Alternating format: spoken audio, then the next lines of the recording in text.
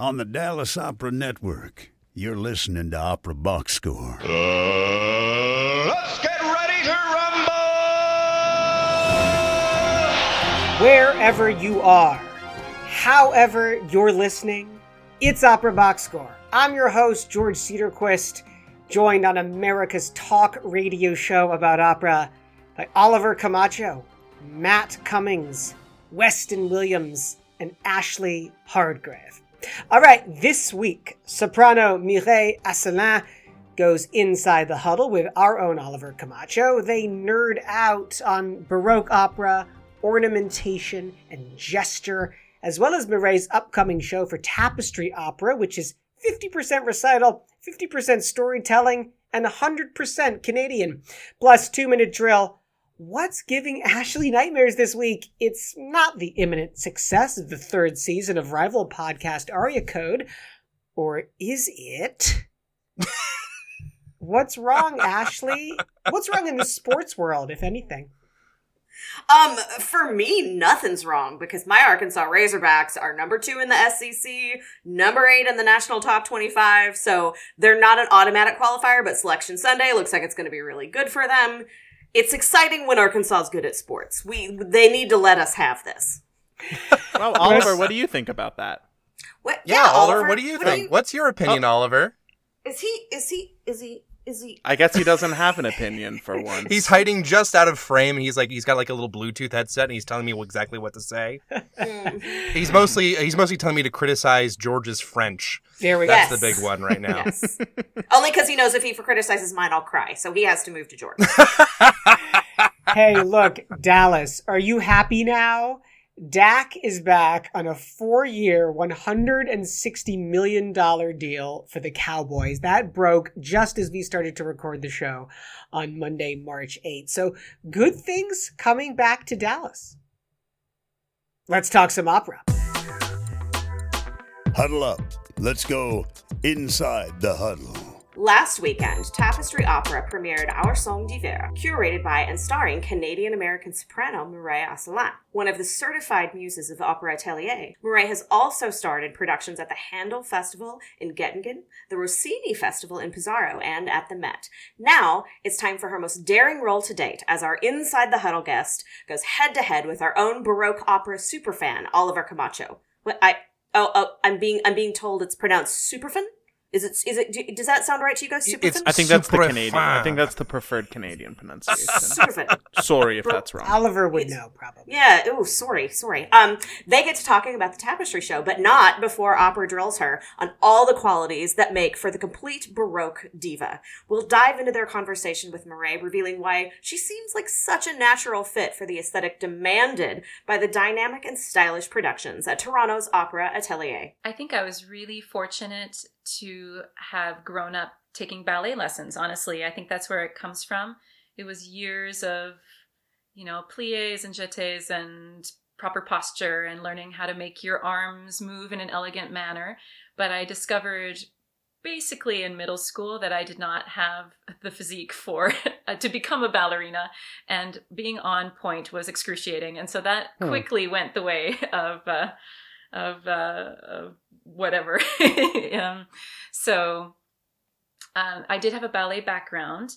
And then in undergrad, when I was learning how to kind of add movement and stagecraft to singing was always a pretty separate thing from my dancing. I never did any musical theater or anything like that. I was always just really in a classical sort of trajectory.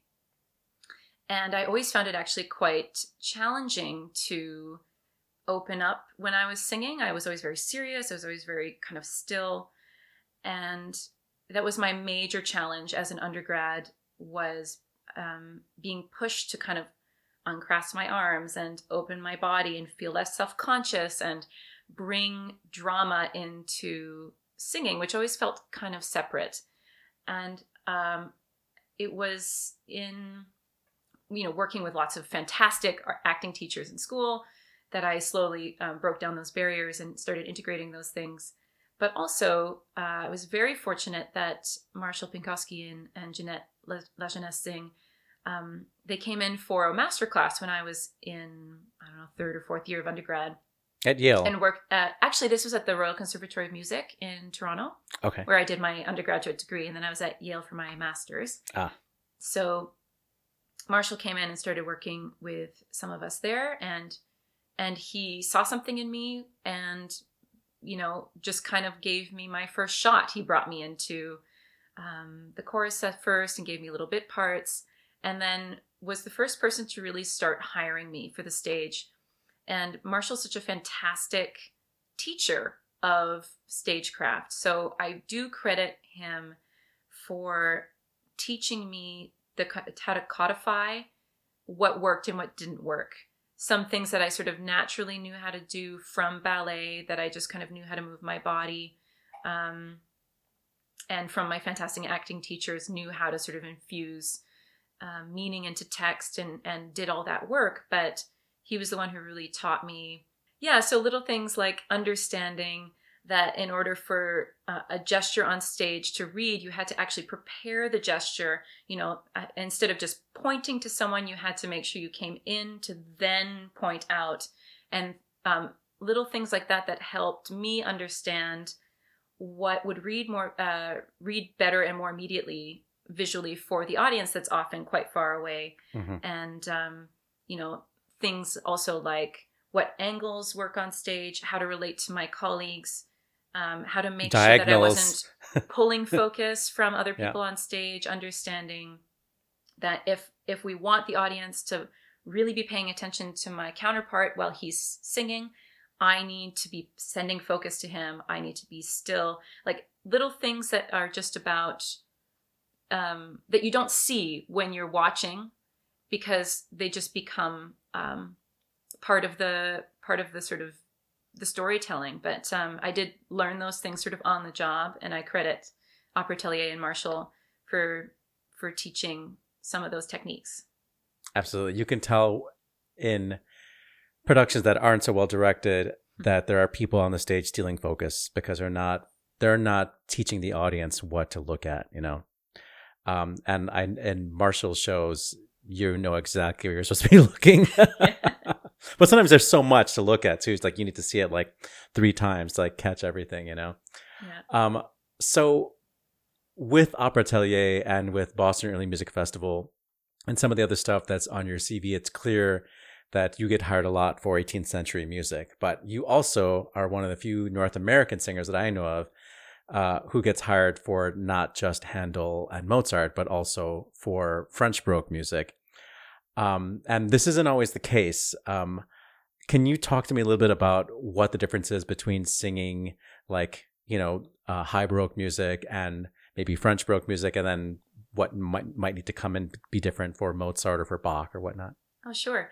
I think French Baroque gets a really bad rap in the sort of legit opera world because it's an entirely different beast, I will concede. I think the main difference between singing Handel and Mozart and then pivoting to French Baroque is that French Baroque opera really is just kind of declaimed theater, way more than a celebration of the voice. It's a celebration of poetry, text, and drama. So it's about understanding that your singing is there to serve the story. And often you'll see that the writing exists kind of in a comfort zone. It's in the mid voice. It kind of goes up for the sopranos. It often will go to like F's and G's, maybe A's at the most. And except for, you know, some party pieces, but really it's about living in a place where the words can be understood.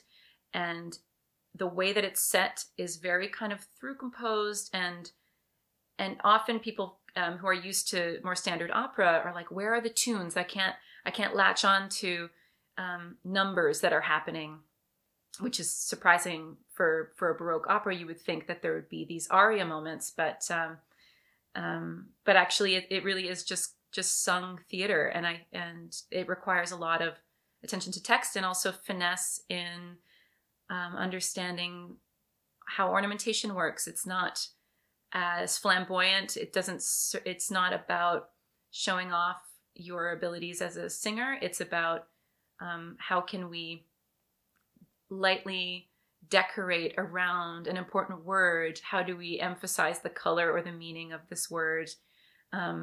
Things that exist in French Baroque and not in other genres are things like the tierce coulée, which for those who don't know is essentially if you see on a page a third, like you're dropping a third at the end of a phrase, the singer is assumed to understand that you're supposed to add a little passing note in that third to sort of soften the end of the phrase and also move the syllable over to that sort of passing note. So it's like instead of landing on an unstressed syllable like a silent E at the end of a French word, it sort of softens it like tierce. And there's all sorts of beautiful little things like that you just... It's almost like the French composers of this era wanted to erase the bar lines and erase the downbeats. And like Italian music, if we can say that being strong on downbeats is masculine, French music ends up being feminine. Yeah. And it's almost like this is how we do it in France. We need to be as different from Italian and German as possible. So we do all these things so that only French people can understand. No, I think that's true. It again speaks to the fact that it's kind of not about the music. The music's there to serve something that's supposed to sound like really idiomatic French. Yeah. Well, you have to do all these three different styles, and how do you stay on the voice when you're singing French Baroque music? With practice and focus. It's definitely something that I learned through trial and error as I was developing and working and figuring out how to sing while still, performing. And do you have to like go into your dressing room and just like sing some Handel or like sometimes? Yeah, sometimes, absolutely. And I think it's also easier when you are a native speaker of a language to become a little bit too wrapped up in speaking the language that you're performing, or in sort of declaiming that language. At least for me, I've always found that with French music, I have to be extra careful that I do the work to sort of separate it into its component parts, its component vowels and consonants and things, and practice it as a vocalese without any meaning. And usually if I've done that enough, then I can allow myself to really let go and be in the moment dramatically, because I've done the vocal homework and the muscle memory is there to sing it in a healthy, supported way and not get too wrapped up in the drama of a scene. Yeah. I mean, I do a workshop where we do every 4 years, we do a French Baroque opera, and I see so many young singers just fall flat on their faces because once there is an arioso moment, they no longer have tone. Like they used it all up trying to spit out the text, and then they can no longer find their tone quality anymore. So the struggle is real.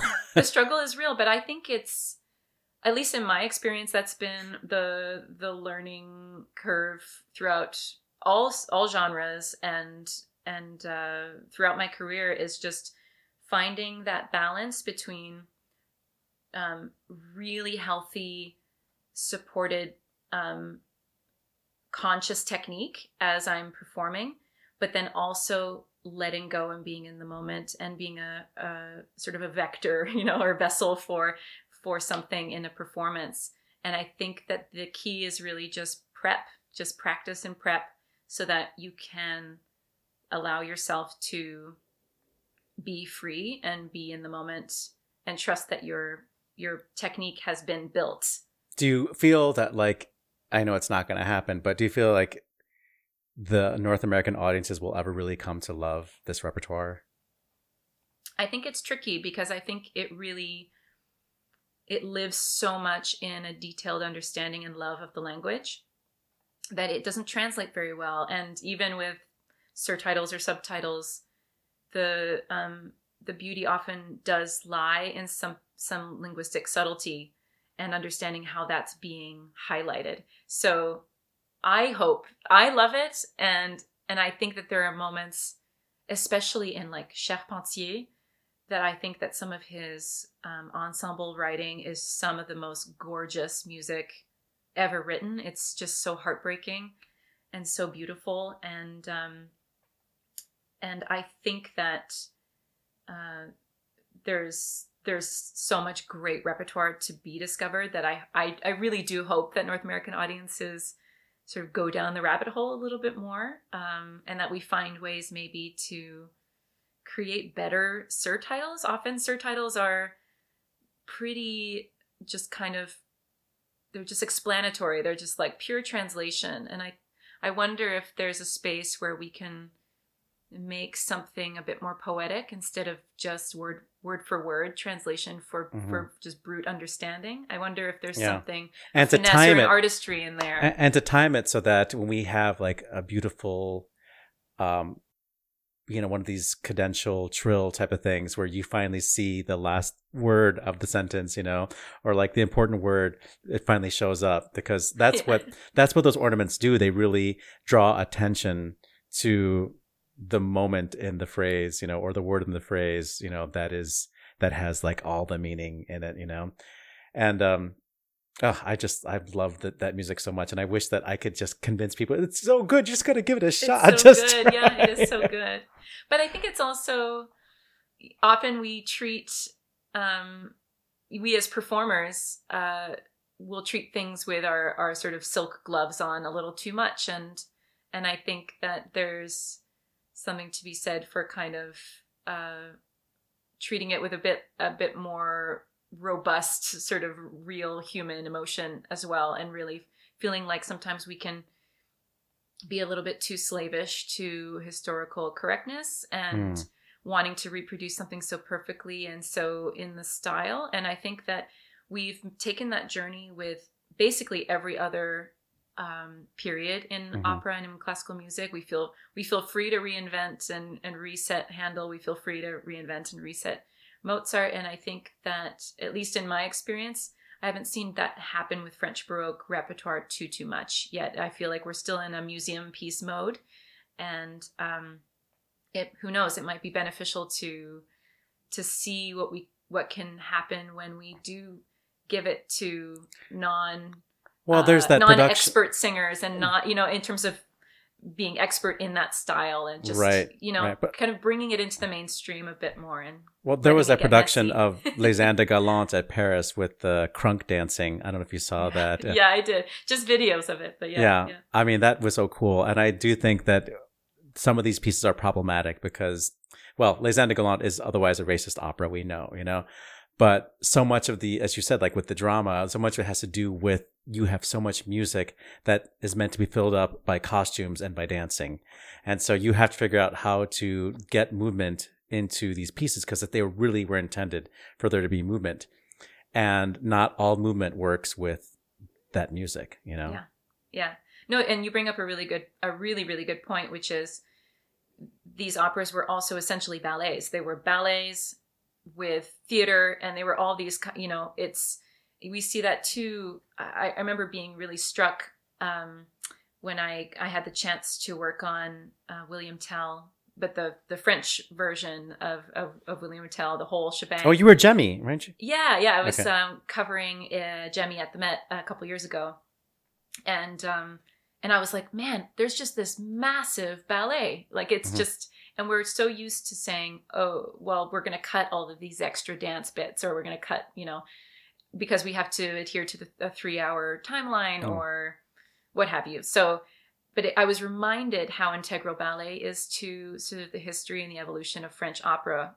And that goes way back to this Baroque stuff too. It's meant to integrate beautiful dance, and it's kind of its own kettle of fish in a lot of ways.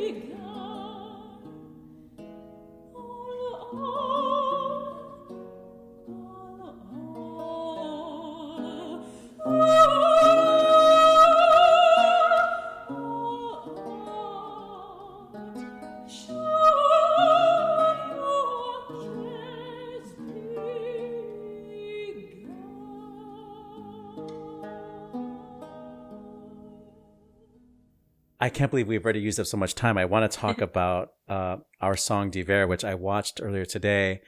Can you talk to me about, curating this piece and what your intention was and who is your intended audience with this? I just have to say, for those of you who haven't seen it, and it just came out like yesterday, so you have time. But it's so enjoyable and it's so delightful. And if you're studying French like I am right now, you will feel really good about yourself watching this. Well, I'm so glad that you liked it. So, I mean, the intent was, I was approached by Tapestry Opera, which is a really fantastic, sort of primarily kind of contemporary opera company based in Toronto, Canada.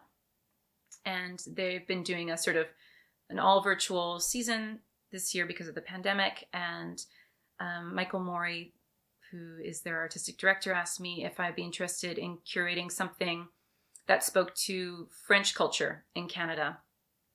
And I was like, oh, great. Yeah, that sounds great. I'd love to, have the chance to sort of sink my teeth into something. And as we were discussing it more and more, I realized that there are so many wonderful and overdue conversations on identity across the world happening right now. And I felt very poorly placed to speak to French culture in Canada generally, because just to sort of give you some context, I'm actually half American. My mom is American and my father is Quebecois.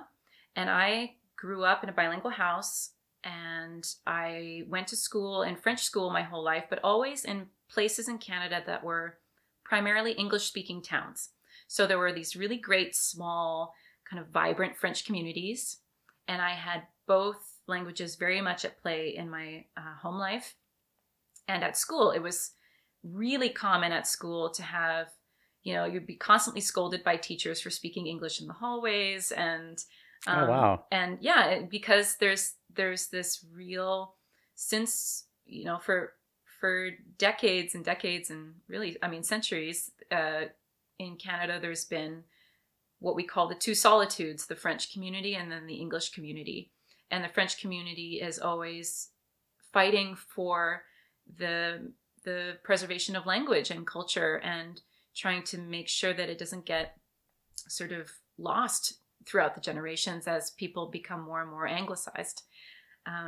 So in school, there's very much this no, this is the place where you speak French and where we need to make sure that you don't pick up bad habits with your language and that you learn the proper way of speaking. But of course, on the playground, it's this, we call it franglais. It's just this mix between English and French, often just kind of going back and forth, depending on which word happened to be at the tip of your tongue at any given moment to sort of get your point across. So that was my experience with growing up French. And I know it's the experience of a lot of French speakers in Canada. And so I thought, it'd be really interesting if there were something that I could do that spoke to my particular experience with growing up as a Francophone person, as opposed to trying to sort of paint a brush that represented everybody. And we know, obviously, for your viewers and listeners who I'm sure are going to be primarily in the United States, there's an understanding that Quebec is the French province. But there are pockets of French communities everywhere in Canada. And on the east coast of Canada, there's a community called the Acadians, which are directly linked to the Cajuns in the south in Louisiana. So it's a really sort of amazing, linguistically colorful, really musical community. It is. You interview an Acadian guitarist, and when he starts talking, I'm like, wait a second. Yeah. Is that French? Yeah, no, and that's how I grew up speaking. And I lived out there when I was a child, and I moved back to Ottawa, which is the capital of Canada. It's a very bilingual town, has its own accent, and so when I moved back to Ottawa, people didn't. There was kind of some giggling about how I spoke, which is totally fine. It's just every pocket of Canada's French community really the accent can vary wildly from place to place, even just across the river, you can have a completely different way of speaking. So that's what I did. I tried to find some pieces that live in kind of an in-between linguistic place.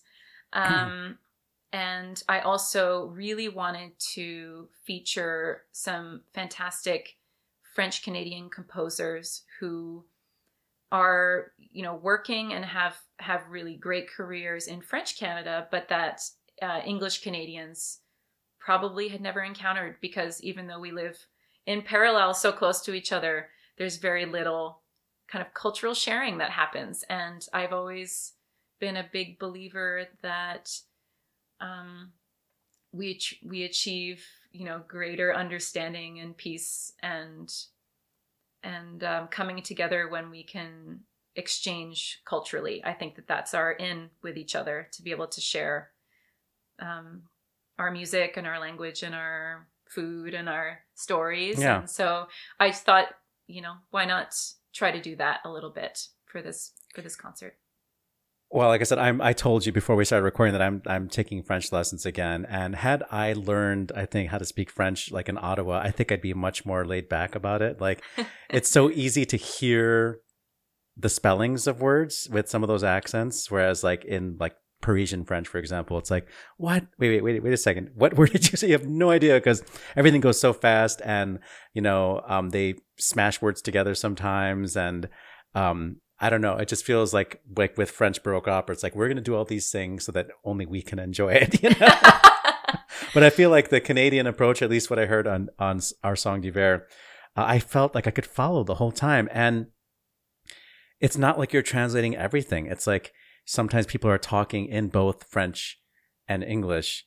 And you might miss a little bit of it, but you'll get back in very shortly. And you said that was intentional, right? To just keep it going, Yeah, I the experience of bilingualism in Canada, especially in a government town like Ottawa, which is very bilingual to start out with, but also just populated by bureaucrats and like government events.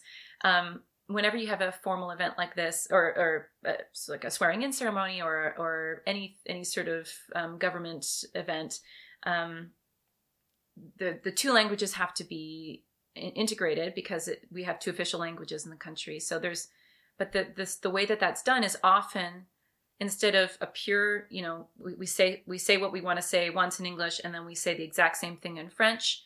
There's often just this one sentence in one language, the next sentence in the next language, and a back and forth like this. And I do think that there's that's something that is really beautiful, because it sort of forces people to see where their blind spots are sometimes, and be challenged, even if you don't fully understand the meaning of what the last 10 seconds of speaking were. Usually there's like a recap that will happen later, and you do understand by the end of the day exactly what's been said. So that's that's often how bilingual speakers speak to each other here, is kind of a going back and forth as well. We did try to have, we do have bilingual subtitles throughout, but they swap in the same way that we speak, or that you'll be experiencing the music. So if we have an interview moment that is in both languages, if we switch to French, there will be English titles underneath. And when we switch back to English, there will be French titles underneath. And likewise with the singing, there's if I'm singing in French, you'll see English titles. If I'm singing in English, you'll see French titles. If you're singing in Auvergne, you get both. Yes, exactly. So it was designed to be accessible completely to both Anglophones and Francophones. But I'm okay challenging the audience a little bit to meet me halfway. Yeah. So the show opens up with, I guess, what you're calling the thesis piece, which I guess we can describe as like a tongue twister, brain twister that vacillates in between French and English. And if you are a native French speaker, you will miss all the H's. And if you are I don't know. I mean, like, I don't even know how you do it. Can you talk about that piece and maybe we'll listen to a little bit of it? Sure. So this is a piece called Anglicisme or Anglicisms, and it's by a Spanish Quebecois composer named José Evangelista.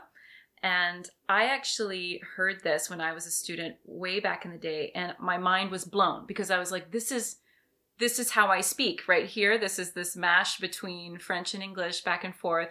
And it was like clever and tongue-in-cheek. And I've been waiting for an excuse to program it for ages. So this felt perfect. And essentially, he wrote this amazing set of 19 songs that are all exercises in, it's called exercice de style, so stylistic exercises. He takes the same text, which is recited right off the top, so you understand exactly what the straight text is. And then he does 19 different treatments, and like one's mechanical and one is Italianism. So that's the kind of an Italian style. And this is the Anglicisms one. So it's basically telling you the same story you've heard 19 times at this point, if you were doing the whole set. But swapping back and forth between French and English words as you go. And it really is like, it was so fun to sort of get feedback from people who watched the premiere of the show. Everyone was like, this is how I speak. This is my, and often for Anglophones too, who are learning French, they're like, this is how I try to get sentences out.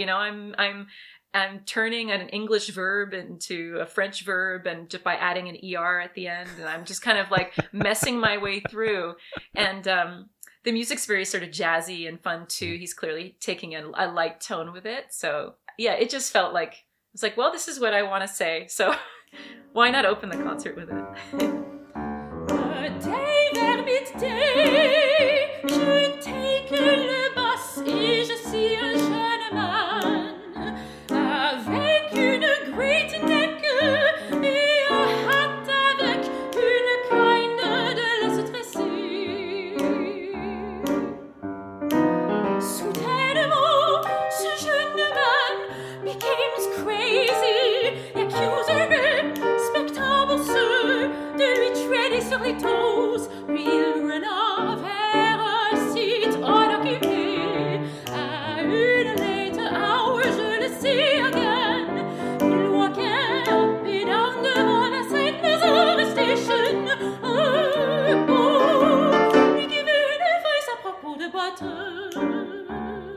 That's Anglicisme by José Evangelista, just one of the many Canadian composers represented in Tapestry Opera's bilingual Our Song d'Hiver. You can practice your franglais and watch all of our Song d'Hiver starring Mireille Asselin for free as part of Tapestry Opera's current season of live stream concerts. It's tapestryopera.com, and I thought it was Michelin, Oliver. Oh, it's Michelin. Okay, apparently it's a Michelin star. Okay. Yes. And I've had their nachos. The same as the very tires. good. Yeah. This is actually Canadian related as well.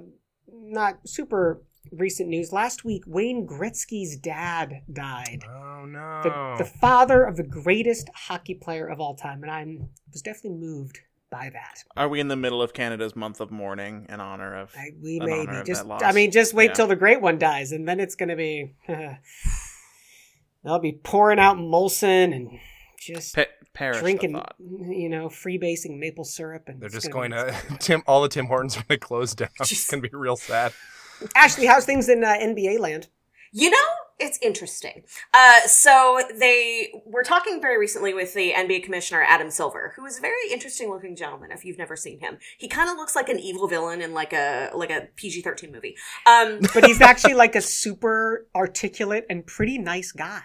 Yeah, no, he's awesome. Like he's which super is weird so, for a major sports commissioner. But, Isn't it? But they've been on the forefront of a lot of stuff, especially when it comes to like social rights and civil rights of last summer. He said in a press conference he's not requiring NBA players to get the COVID vaccine, but he's pretty sure that most will. I thought that was an interesting take. I would assume that this would be one place where they would very much want their players to get vaccinated, but I don't know. I guess he's making the right move, not forcing them to, but it'll be interesting to see how that plays out. I mean, and it's considering that this social week is distance the anniversary of the day that the NBA announced the COVID pandemic, here we are. Yeah. Yeah. Ugh, I'm literally having flashbacks right now. We've come such a long way on Zoom. All right, 2-minute drill coming up now.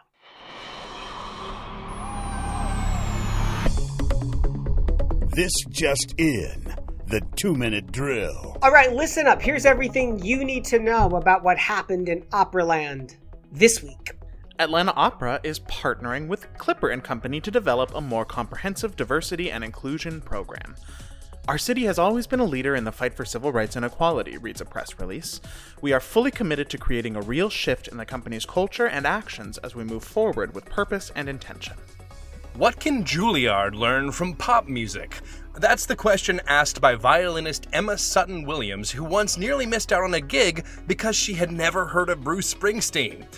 Quote, "The Juilliard School trained me in excellence for a traditional orchestral career, but why is it continuing to prepare brilliant students to only enter the world of dying orchestras with downward spiraling funding without helping them explore other genres to survive a changing market? Perhaps Juilliard should be hiring friend of the show, Zach Finkelstein." Or teaching a course on the Boss 101. Let's see. English conductor John Andrews has launched a new opera company to champion unknown and neglected works. Red Squirrel Opera aims to co-produce one stage project and one recording each year, researching and uncovering English-language theater works from the 18th to the 20th centuries, and will open a production of The Dancing Master at the 2021 Buxton International Festival. Oh, The Dancing Master, that old chestnut. English National Opera has announced that it will be selling its rehearsal space in North London. The company said that a more, quote, flexible and modern space was needed to replace the aging Lillian Baylis studio, which ENO has owned since 1980. According to a somewhat sketchy study from the UK-based OnBuy retail site, opera lovers are some of the happiest music fans out there. The unassailable scientific study looked at subreddits from 27 different genres and found that the positive or happy language was used 56 times for every 100 comments about opera, beaten out only by jazz and death metal music. Clearly some people haven't been listening to whatever Weston has in his top 40 playlist. It's mostly Votsec. The Metropolitan Opera and WQXR have announced a season renewal for Aria Code, the podcast created and hosted by top opera box score rival Rhiannon Giddens. The third season begins this week with a deep dive into Nessun Dorma. In retaliation, OBS will introduce a new segment called All Shall Sleep. Your move, Giddens. Facebook users over the last week saw their feeds flooded with nightmare fuel in the form of Deep Nostalgia, an online service that uses artificial intelligence to animate the faces of old photographs. Dead composers? No exception. Classic FM compiled a series of animations such as Beethoven, Haydn, and Bach, seemingly specifically to make sure Ashley Hardgrave can never have a peaceful night's sleep ever again. Are they gone yet? Are they gone? In trade news, bass baritone Ryan Speedo Green has been named the first artist in residence of the Texas Opera Alliance, which comes with a 2-week residency. Green will complete master classes and a performance at the end of March in Austin. Opera Leipzig has announced that Tobias Wolff will take over as the company's intendant in August 2022. Romania's Iași National Opera named Florin Daniel Chandru as its interim general manager, while previous GM Beatrice Ranțaia is under investigation for embezzlement. This week's Yellow Cards. Argentina. Teatro Colón de Buenos Aires reopened last week with the first of a 14-concert cycle of performances celebrating the 100th birthday of composer Astor Piazzolla. France. L'Opéra Grand Avignon has announced that it will reopen at the beginning of the 21-22 season. The opera has been closed for renovations as well as the usual COVID-19 concerns. USA. Friend of the show, soprano Brenda Ray, will headline a series of concert performances this May as Opera San Antonio presents highlights of Donizetti's Lucia di Lammermoor. The performances will be limited to 90 minutes each, with no intermission. USA again! Boulder Opera has launched its second attempt at live pandemic opera after a spike in November shut down their production of La Boheme. This time, they're putting on The Marriage of Figaro in a space with garage doors open to the outside to limit COVID risks. USA again. Central City Opera plans to hold its festival this summer, forgoing their usual indoor space for outdoor performances of Rigoletto, Dido and Aeneas, and Carousel. This week's Red Cards. Italy, La Scala has postponed 2 live streams after an outbreak of COVID-19. 35 ballet dancers and 3 members of the ballet company have tested positive for the virus. France. Opera du Roi Normandie has cancelled all March performances in light of tightening restrictions in the country. The company hopes to be able to reopen by mid-April. France, again. Joyce Salcori's recital at Opera Nationale de Rennes, originally scheduled for March 26th, has been cancelled. Netherlands and Holland. Dutch National Opera has canceled its remaining productions due to continuing COVID restrictions with no opera before September. Exit stage right violinist and manager Lorenzo Anselmi, husband of Renata Scotto, has died at the age of 87. Anselmi was a violinist at La Scala where he met Scotto. They were married 60 years and had 2 children. American film and Broadway star Joan Weldon has died at 90. She starred for 3 years as Marion in the original national tour of The Music Man, headed the national tour of Oklahoma in 1963, and a year later, she became the first performer on the stage of the New York State Theater, Lincoln Center, in a revival of The Merry Widow. She was often dubbed Filmdom's fairest exterminator for her turn as a young scientist investigating giant, radiation-mutated ants in the 1954 sci-fi classic, Them. And on this day, March 8th, in 1752, it was the first performance of Handel's oratorio Jephtha in London. In 1849, it was the first performance of Otto Nicolai's opera Merry Wives of Windsor in Berlin. In 1857, it was the birth of Italian composer Ruggiero Leoncavallo in Naples. In 1939, it was the birth of Welsh tenor Robert Tare in Barry Glamorgan. In 1942, it was the birth of mezzo-soprano Patricia Payne in Dunedin, New Zealand, and in 1979, it was the first performance of Wolfgang Ring's opera Jakob Lenz at Staatsoper Hamburg. And that's your 2-minute drill.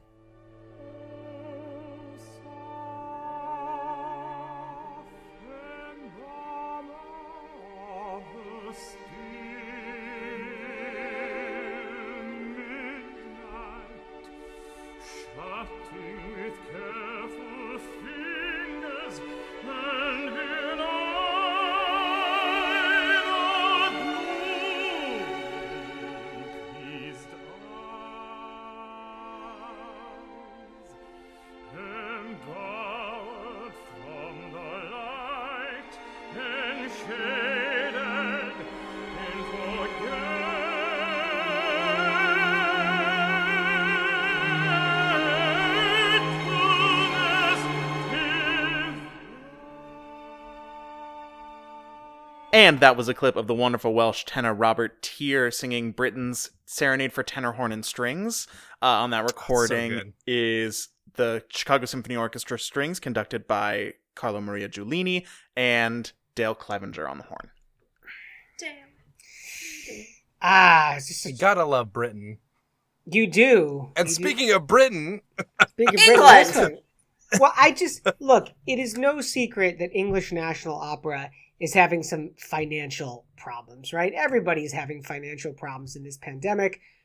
Those problems at E&O were only compounded by the pandemic, right? So is it a surprise that they are selling the chunk of real estate in North London? It's probably not going to fetch hundreds of millions of pounds, but it'll probably fetch in the tens of millions of pounds. Is that going to be enough to help E&O along for the long haul? Not sure about that. It got me. I mean, it's one of those problems that, it's not just the pandemic. It's the fact that companies and artists are starting to realize that, in the wake of Brexit, there might be some issues with getting certain stars in certain times and being able to pay everyone adequately to make sure they make the trip. And I'm sure there's been more than a little panic about the post-pandemic situation as well as what's going on now over there. I mean, this is interesting because to me, it seems like a very European thing to not be able to rehearse in the same building where you're performing, right? Especially in Britain, especially in London, where space is at a premium, right? So the Lillian Baylis Studios are North London. English National Opera is at the Coliseum. Iconically Central so, London. even. Yeah, iconically so. It got me thinking about what makes a really good rehearsal space. And I think, everybody just has nothing but complaints about every rehearsal space they've ever been in, right?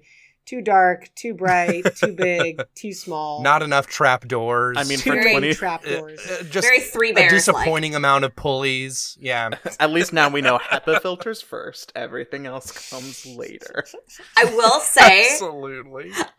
one thing I did not appreciate about that storyline is they called the structures aging facilities, and then they mentioned the year 1980 as something else that also came out of the year 1980. I don't appreciate being called aging. Okay.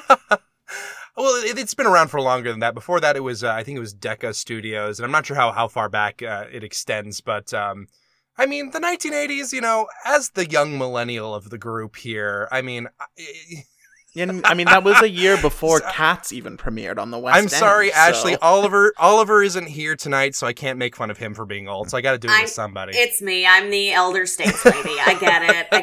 It's fine. I also get that I took that a little too to heart in the byline, but I can't miss a good joke. It was really important to do. So thank you for letting me have that moment.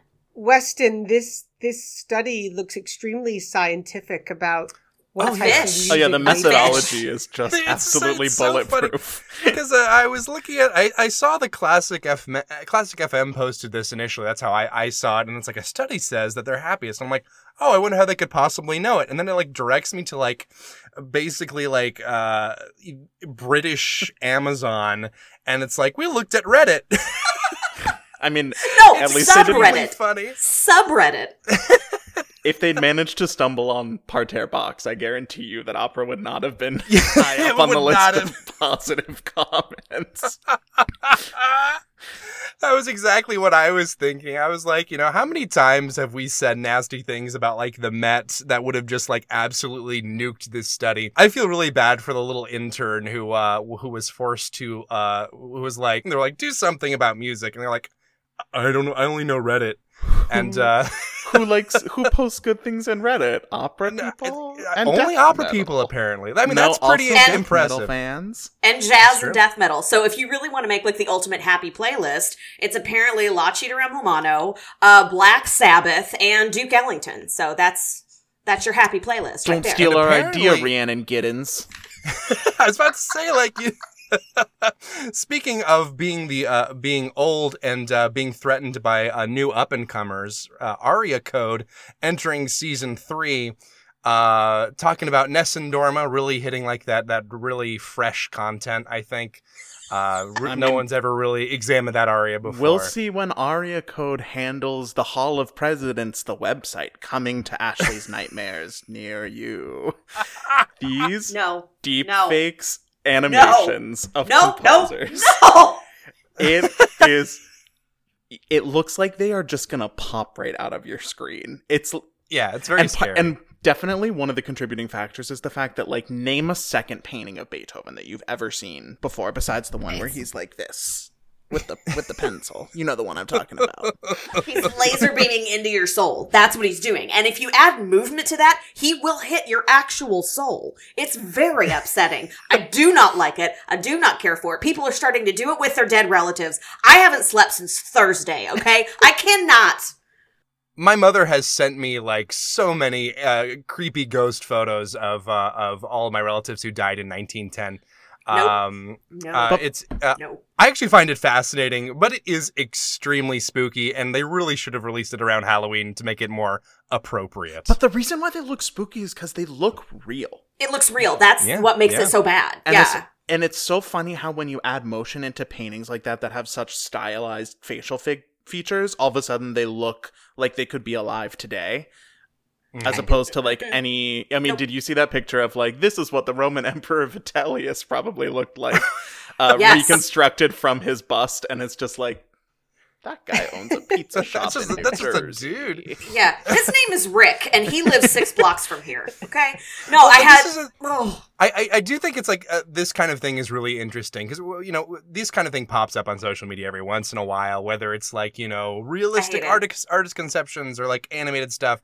Even though it can be a little bit creepy, I think it is a really good tool for maybe newbies to classical music and opera to be like, these were also people. These are not just people who are setting up on it's easy to see a painting and think, this person is unassailable. This person is a legend. We could never measure up to a Beethoven or whatever. Nope. But in reality, we all have the creative capacities within us, and we can all be creepy dead Creepy photos one online day. ghosts.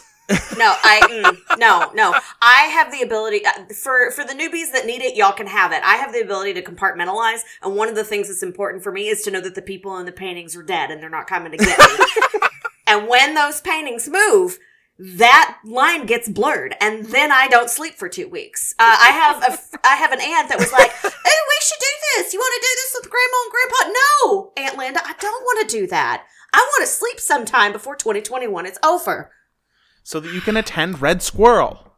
Well, I was going to say, I've had the opposite reaction to many a production when I was like, this production is moving in real time and it's freaking me out. I wish it would just like stop and freeze, and then it wouldn't be so scary. Oh. We have a lot of links to stories on our website, operaboxscore.com. The creepy composers will not be one of those links. Nope. Red Squirrel. Okay, hang on a second. Let me get this straight. So the opera company is called Red Squirrel Opera. Yes. Do you Red know why? Squirrel. Well, it's something about like digging up old chestnuts, right? Yeah, because red squirrels are also endangered and collect things and preserve them. That's actually good. That's a good several levels of metaphor. I respect it. Yep. I feel like George did not initially respect the name of the institution, but He thought he was opera's only Red Squirrel. I kind of like it. It's pretty good. I mean, I think it's a dreadful name, but nobody should care. That this is what I don't get about this. So, uncovering mainly English language theater works from the 1700s to the 1900s, including Arthur Sullivan. I mean, I feel like I assume they're talking about the non-Gilbert works. Okay, of which Because there's Gilbert-less Sullivan. Yeah, the Gilbert-less Sullivan. If we want to revisit this whole thing, please, I'm very I pro swear Sullivan. to you that we do not. We're good. We're totally good, Weston. Thank you for your totally service. on board. I'm totally on board. I think it's great. Listen, hang on a second. Listen, man. We can hardly get people out to go see like Mozart, Verdi, and Puccini. How are we going to go out and see or listen to Malcolm Arnold?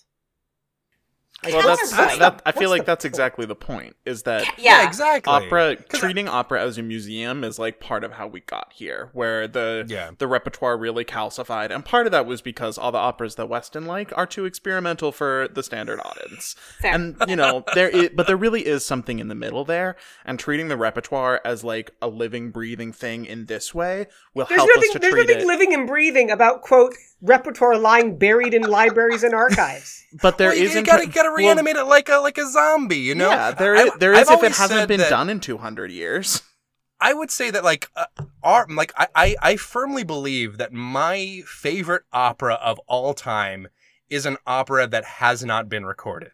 Do you know what I mean? There's something out there that was too edgy for its time, or really hit like a moment of zeitgeist and then like disappeared, or before had a bad... before it sold out and did an Apple iPod commercial. Is that what you're trying to say? Exactly. Yes, the U2 of the opera world. I really admire like the mission of trying to just like seeing what else is out there that isn't, a war horse, that isn't also necessarily a brand new opera. I really like the idea of maybe finding something that was always buried, No one is saying that we have to do the Dancing Master every year, but we'll never know if it was good or not if no one does it.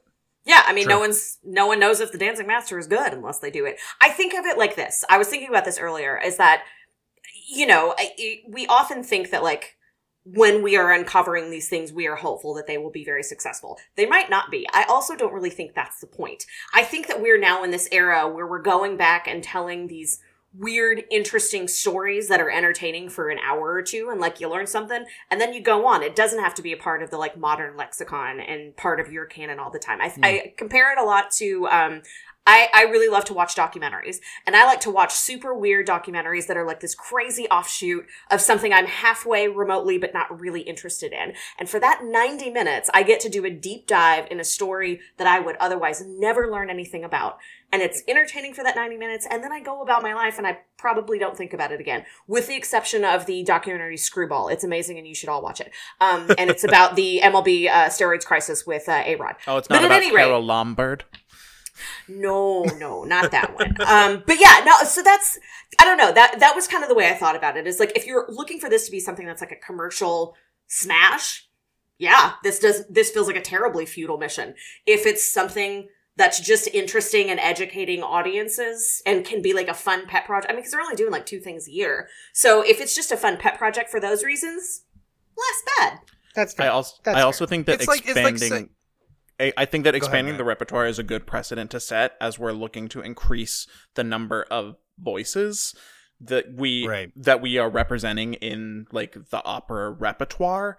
That exploration should be encouraged. I mean, it would be better if it's not like there aren't plenty of composers who are writing right now, but starting to question why the old works have become this canon that is so sacrosanct is part of the like undoing of that stultification. Kind of like inviting Bruce Springsteen to Juilliard, you know? You don't like my idea for Bruce 101 as a freshman level music course? Well, I think this is a really interesting article that I think that a lot of our listeners should check out from Rolling Stone. This one we can link on the website, by the way. Yes. So. Yes. Yeah. George, don't put those animations up there. Don't you do it. I can't do it. Go ahead. It's basically about this violinist who basically like saw an opportunity for a gig for basically doing backup instrumentals for Bruce Springsteen. And they were like, oh, you know, whatever, who's that? And they asked their spouse, like, do you think it's worth going out for this gig? And then the spouse in like horror was like, you don't know who Bruce Springsteen is? You know? And to one extent, you know, I do understand, you know, the purpose of a conservatory is really to like really hone in on one specific type of music.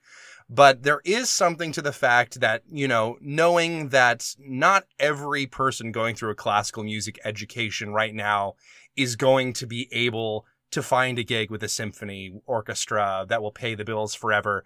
And that's why a lot of people like end up dropping out, you know. And of course, there's also something to be said for, you know, the music theory behind pop styles and non-Western music styles also has stuff to offer that don't necessarily show up in like 19th century, you know, opera or whatever. And I think that there's right now a big push to really have these schools sort of reckon with that and try to consider how best can we serve our students so that they're not so focused on one thing that they're completely without any other skills related to music. It's a question of equity, right? Like that is the term of the 2010s, if not the 2020s, right? Racial equity, socioeconomic equity. Can we not have equity of style and genre in the way that we teach music? Can we not have equity between European music of the 18th and 19th centuries, American music of the 20th and the 21st centuries? I feel like also there's another layer to this, is that, first of all, conservatories don't ever assume that they would have to instruct on any of this, both from a cultural and a career training standpoint. They're also operating under the like assumed notion that American students, at the very least, would come in with this de facto knowledge of these different rock and roll artists. But that kind of pigeonholes the longer that time passes on. I mean, I know who Bruce Springsteen is because he was very popular during my childhood. My parents liked him. But I mean, unless you're a presumably Caucasian person from either the East Coast or the Upper Midwest, whose parents are between the ages of, 58 and 75 years old, you may not have had as much access to the boss as the rest of us did. So, yeah, but with all due respect, like, do your research, right? Like, you get an email about a gig, just like do your research. You know? We're fighting for pop cultural literacy as well as musical literacy. You know, it's just important. Well, and for some kids, she had the very opposite experience that I did coming into conservatory. She has this knowledge of all of this classical music because apparently her parents loved her enough to make sure she had it. I, on the other hand, had a full fundamental knowledge of pop culture, which should shock no one for the amount of pop culture references I throw in this show. But so I had to reverse engineer what she's engineering. And so I had to come in with there were a lot of composers I should have known that I didn't. And they were a little bit kinder to me, but also not, because they were like, we don't know why you know Bruce Springsteen. That doesn't serve you here. And I'm like, well, it could have served her. So it's a very interesting conversation because depending on which background of these backgrounds you come from, her argument is either incredibly valid and the way we need to shift music education in the next century, or this is just somebody who grew up in a weird way and is a little bit tone deaf. All right. The article is going to be linked on our website. It's operaboxscore.com. You can also let us know what you're thinking about it. operaboxscore@gmail.com. Let's wrap this show up. Good call. Bad call on Opera Box Score.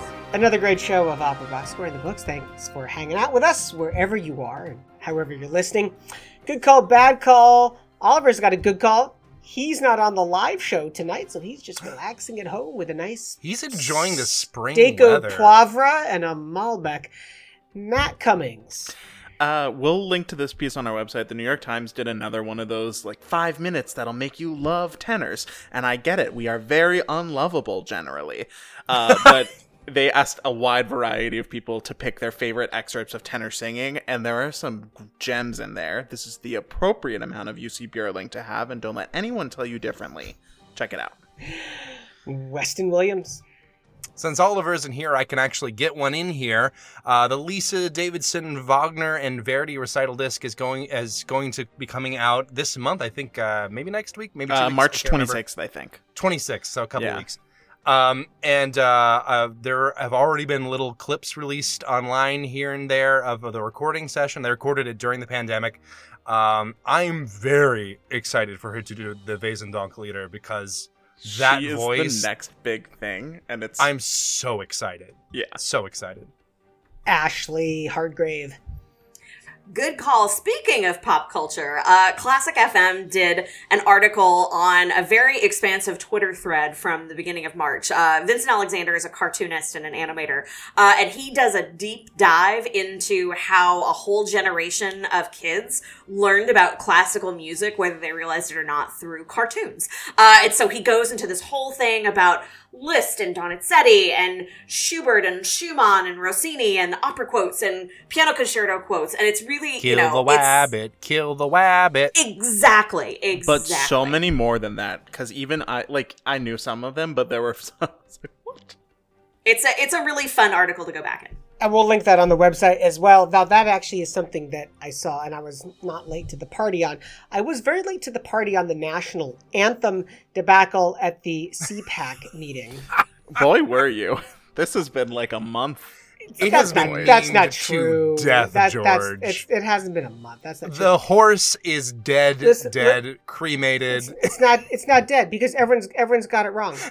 That performance was intentional.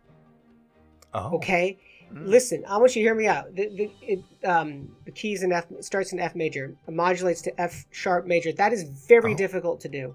It is very difficult to modulate consistently into multiple keys, to sing in microtones. That was cut his mic. He knows too much. Cut the mic. Cut the mic. It was an intentional performance by a singer who knew what she was doing and had a very delicate and deliberate command of her voice. She was doing what Charles Ives was doing 100 years ago. All right. That's it for this week's edition of America's Talk Radio Show about opera. Our announcer is Norm Waddell. He's at normwaddell.com. On Facebook, search for Opera Box Score. On Twitter and Instagram, we're at Opera Box Score.